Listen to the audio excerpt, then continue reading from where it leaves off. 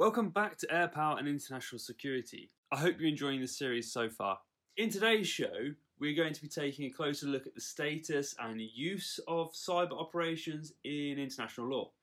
We are going to find out when cyber became an important consideration of international lawmakers, how far legislation can actually regulate cyber activity, and what all of that means for states wanting to employ offensive cyber capabilities. I think this is a really important subject if you want to begin to understand what cyber operations and what cyber warfare might look like and what it might entail in the future. So I sent my colleague Dr Claire Stevens to talk to Dr Heather Harrison Dinniss, who works at the Swedish Defence University based in Stockholm, Sweden. Heather literally wrote the book on this particular subject. It was called Cyber War and Laws of War and was published with Cambridge University Press in 2012. She has also worked with and advised the Swedish government on a variety of issues, including autonomous weapons systems and cyber operations, to name a few.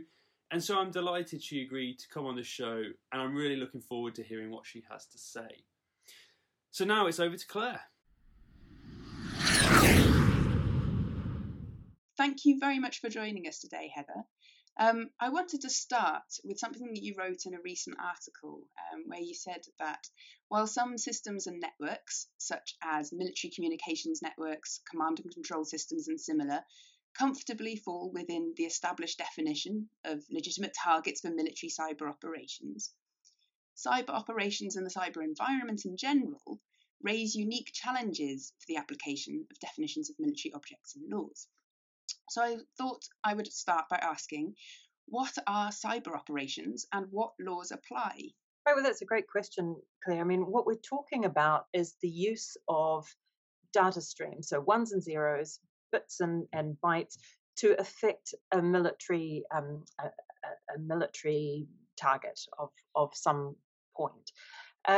So we're talking about the same types of laws that your listeners will have studied before. It's all to do with the law of armed conflict, but how we apply it within the cyber environment.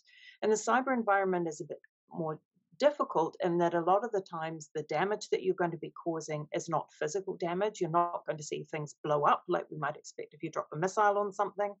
And a lot of the time, the things that you want to attack are things that are used by both military and civilian. They're what we sort of call in the common vernacular dual-use targets.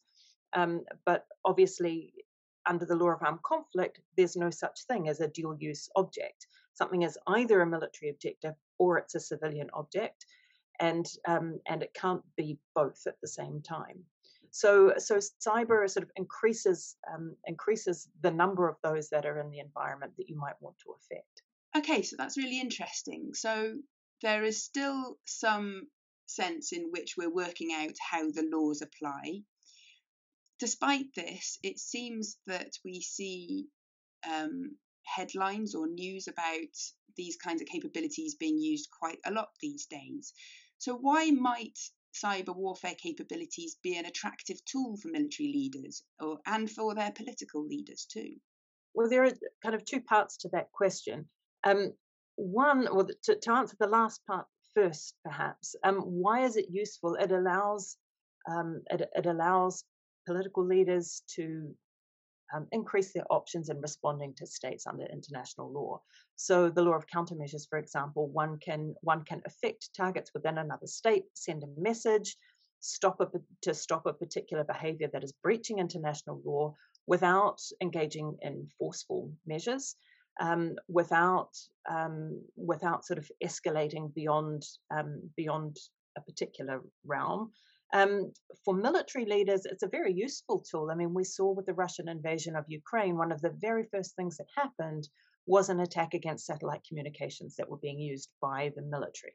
So as Russian tanks rolled over the border, there was a cyber operation that took down the KA-SAT, which was being used by the Ukrainian military and disrupted, according to international news reports, disrupted the communications between military commanders on the ground for Ukraine. So they were left scrambling, trying to arrange their defense.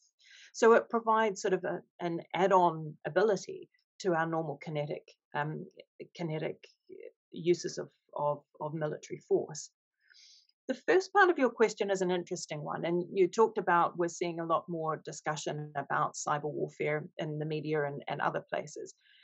We have to be a little bit careful when we see cyber warfare used in the media. It's very easy for journalists and bloggers and anyone else to slap cyber on the front of something to make it look cool. What we're talking about here is what you and I are talking about here is the use of cyber military operations. We're talking about the use of cyber operations in support of military operations as a precursor to military operations, sometimes on their own, but always with that sort of nexus, that idea of armed conflict or of politics by other means, if you want to sort of go back to the history books. So that's what we're talking about there. When you see cyber warfare used in the media, it's used for all sorts of things that we simply don't classify as related to or having a nexus to armed conflict. It might be cyber criminality. It might be ransomware attacks against businesses trying to get money. It might be denial of service attacks against other systems. It might even be website defacements. I've actually seen a news report that called something cyber warfare, where someone had simply put a flag on a map over disputed territory, but it was just Joe Blogg's person, not a state, not a government. They just put a flag on a mapping program commonly available on the internet. We need to be a little bit careful when we see newspaper headlines screaming cyber warfare, because they're quite loose with the term, shall we say, and not using it in the specific way that you and I would use it, and that members of the RAF would be used to thinking about warfare or armed conflict. Yeah, that's really interesting. It reminds me of something I read recently, that actually the very fact that they're not kinetic, that these kind of military operations offer options short of a kinetic effect, can actually make them a more appealing or more operationally effective option, in the sense that it can be temporary, it can be dialed back, it can send signals without necessarily escalating as high as an armed or kinetic attack, which is actually quite an interesting point. Thinking then more specifically about the relationship between offensive cyber operations and international law, what are the laws and guidelines that currently apply? How far have debates resolved around when and how it's right to use these capabilities? And how confident are we in those conclusions? Well, the debates are still very much happening. States have been slow out of the gates to provide their opinions as to what amounts to, say, a use of force. When we're talking about cyber operations, what amounts to an armed attack. Plenty of us academics have written pieces that attempt to sort of cast some light on that. But at the end of the day, it's states that make international law, not academics, however much we might try. So there are plenty of debates still ongoing. There are debates about where that line of the use of force is. For example, Article 2.4 of the UN Charter prohibits the use of force in international relations. We know from judgments of the International Court of Justice, the nuclear weapons case, that it doesn't matter what the weapon is to do that. One can still have a use of force or an armed attack. So we know that it should apply to cyber as well. But where that line is, we don't know. And that's also the case for kinetic uses of force, and that we have some guidance from the ICJ as to what will and what will not amount to a use of force. So, for example, mere supply of funds, we know, is not enough. So if you're funneling money to a hacker group, then that's not going to be enough to count as a use of force. But we also know that arming and equipping an armed group that is engaging in violent actions or actions that would amount to a use of force is enough for a state to be conducting a use of force. So we can see cyber equivalents of that.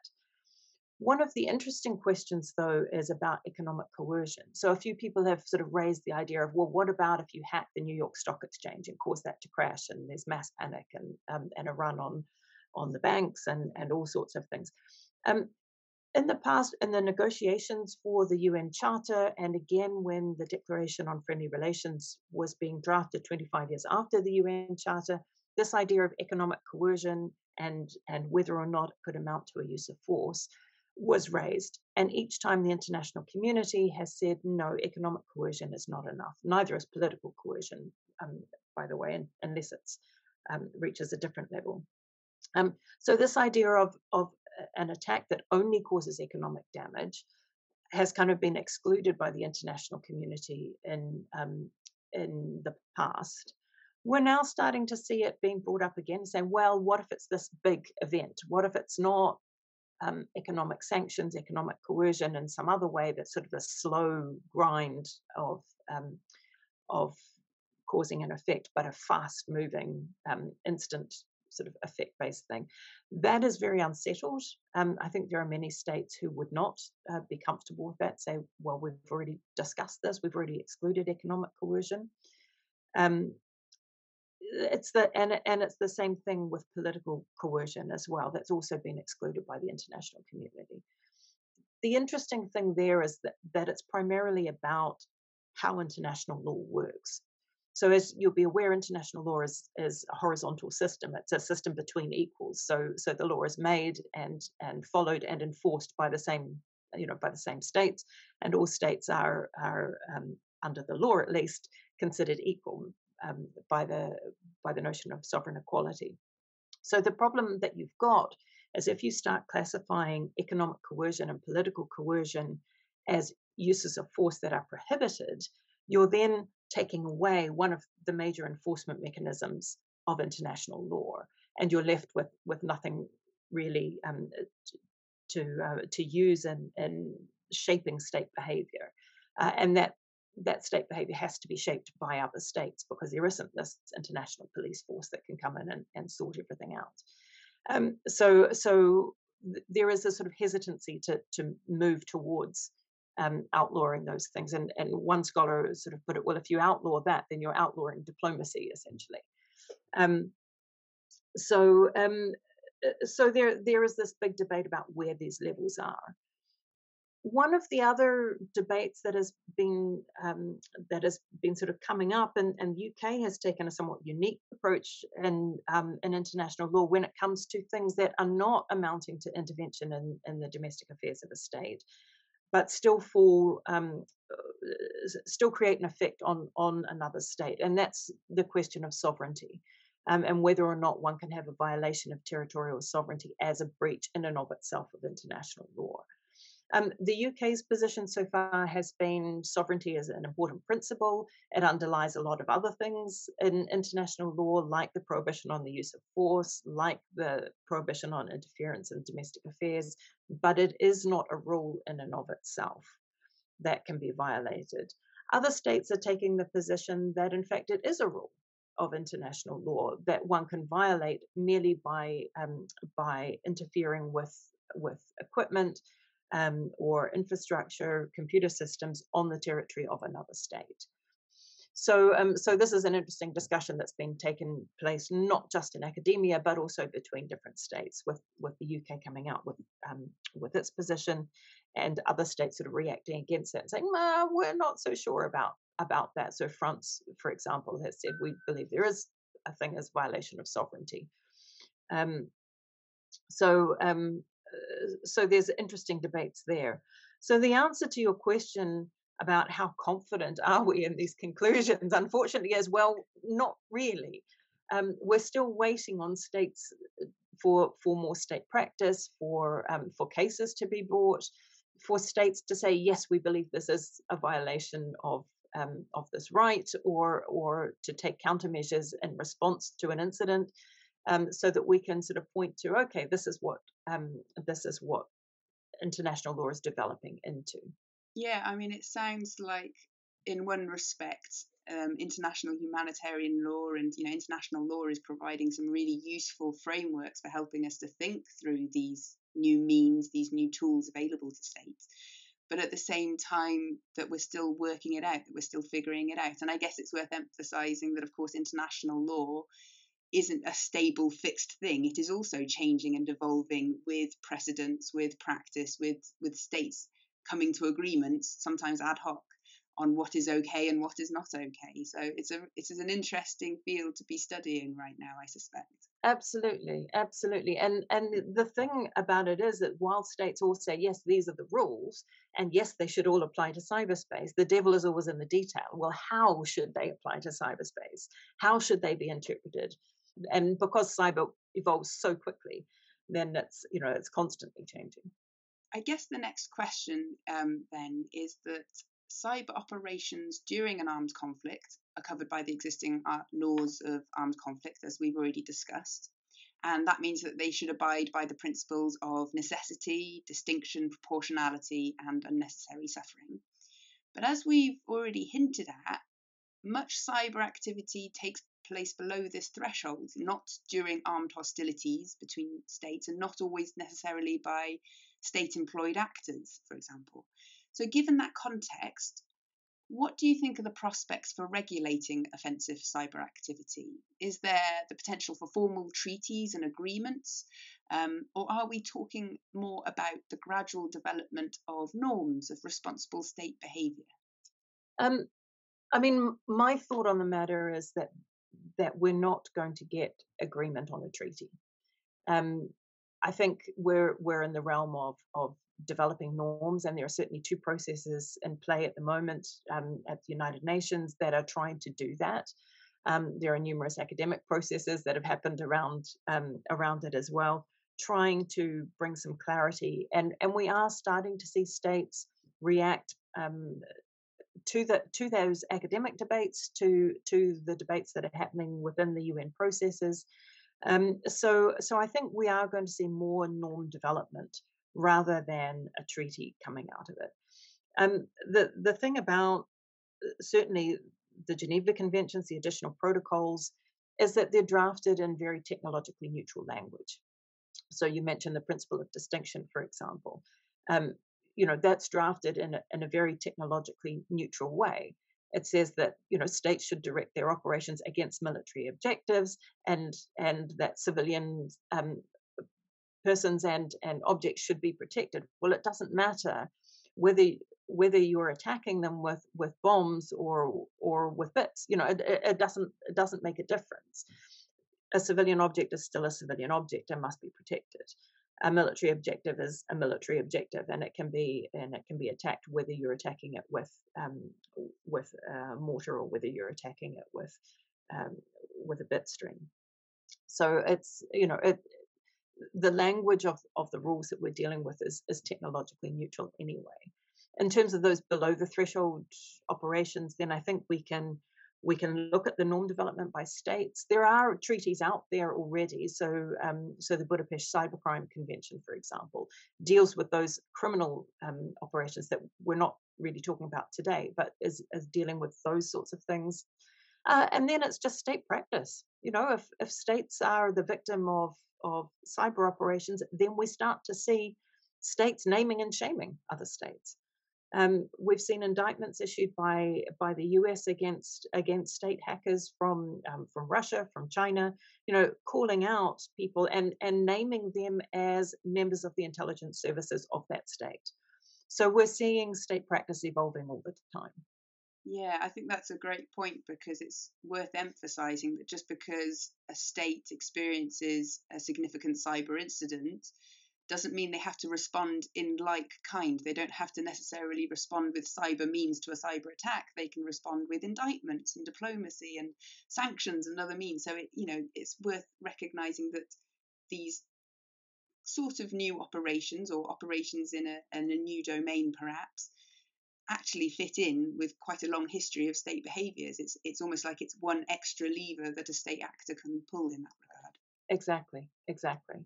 So I guess we've talked about offensive cyber operations, but what can we do about managing risks from non-state actors or incidents that do not rise to the level of armed attack, or don't happen strictly in warfare?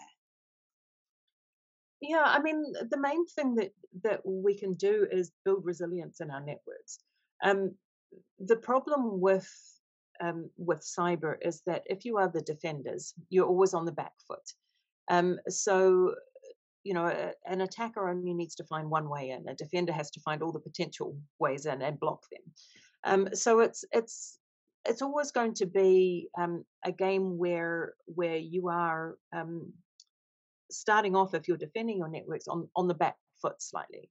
And I think one just has to recognize that it's really not a matter of if someone gets into your network, but when and how you're going to deal with that. Obviously, you're going to try and prevent them getting into your network. I'm not suggesting that. But I think in terms of those who are tasked with defending those networks, it's a matter of building resiliency into that network.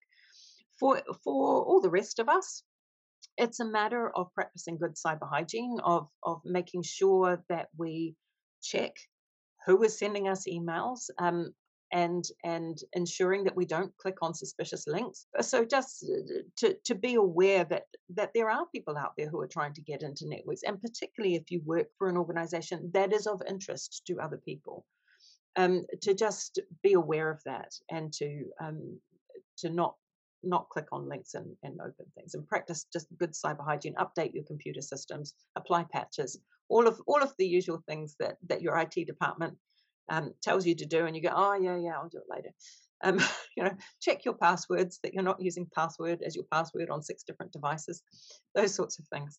I think that's a really nice point, actually, because when we're talking about this stuff, it almost feels like it's really high tech and really esoteric and a bit unfamiliar. But actually, what we're talking about is really quite mundane stuff. That this is the reason that we're talking about this in this context, is actually cyber isn't just about the exotic cyber operations. It's also about recognizing that we're each of us almost acting like the front line of the organization's defense, or even our own personal defense. So that's quite an interesting way of just flipping it a little and just putting it into context, I think. Yeah, and I think the thing to remember is that you might think, oh well, I'm not an important person, but your computer connects to a network that is connected to another network, and you need to think that it's not a matter of what they can do from your computer; it's where they can move from your computer within that network.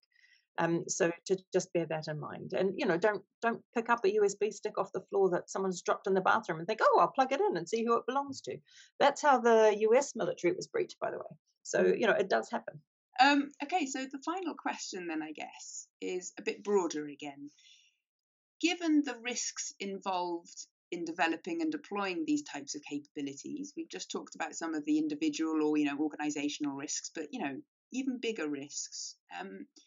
What do you think needs to happen to improve public understanding of offensive cyber operations? Are we at risk of getting sidetracked by concerns about cyber Pearl Harbors, for example? The headlines and things like that. I think that's always a risk, because cyber Pearl Harbor makes a better headline than "don't plug in a USB stick that you found on the floor of the bathroom." But I think one of the things to do is to talk about cyber incidents that we're seeing in a way that the public can grab hold of. I think there is a risk for those of us who work in this area to use a lot of jargon, a lot of 3-letter acronyms, and not sort of point out what the real world consequences of some of these things are. So I think what we can do is talk about it in sort of plain English, and in a way that explains the interconnectedness of everything. It might be a good headline that your fridge is hacking into Russian military assets or something like that, which simply isn't true. Your fridge might be co-opted in a DDoS attack, but it's not. To put it in plain, clear language about what is actually happening, and to sort of explain the consequences of that, and the fact that all of us have a responsibility in terms of securing our devices and things like that, to try and ask the right questions and to get people involved, to realize it's not going to be big explosions, it's not going to be the Hollywood version of it. It's going to be sort of this quiet version that actually does cause a lot of harm and destruction, but maybe doesn't make for such a great headline. And that reminds me of something I often like to talk to students about, which is that it's all very well us thinking about cybersecurity risks as one of the greatest risks facing the UK. But the thing you've got to think about is when it comes to our adversaries or opponents, have they got the capability, the opportunity, and the intent? They might have the ability and they might have the opportunities to take advantage of any vulnerabilities, but why would they want to do that? What are the broader strategic aims? And I think that helps keep some of this in perspective a bit, that it's not going to be necessarily a massive, end of day cyber attack, because that might not actually support the overall political or strategic objectives of our opponents. So it's worth just remembering, is it all three at once? That's right.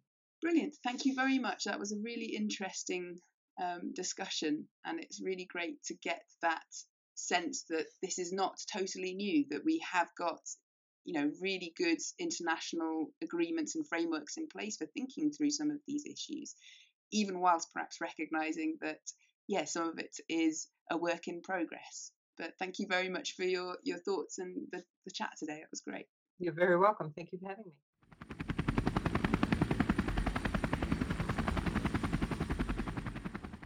Fascinating stuff there. Not unsurprisingly, I guess, the international community has struggled to come to some sort of agreement about how to regulate and legislate against various offensive ways in which the cyber domain can be exploited. But it is encouraging to know that states are creating a set of norms as they begin to probe the boundaries between what is and what isn't acceptable behaviour. Excellent. Thanks again to Heather for taking part, and to Claire for asking such thought-provoking questions. Next up, I'll be talking with Colonel Ronan Ellis about his time in US Army Space Command during what has often been termed the First Space War. If you'd like to stay up to date with the series, do make sure you like and subscribe wherever you get your podcasts. And that's it from me. See you next time for another Air Power and International Security podcast.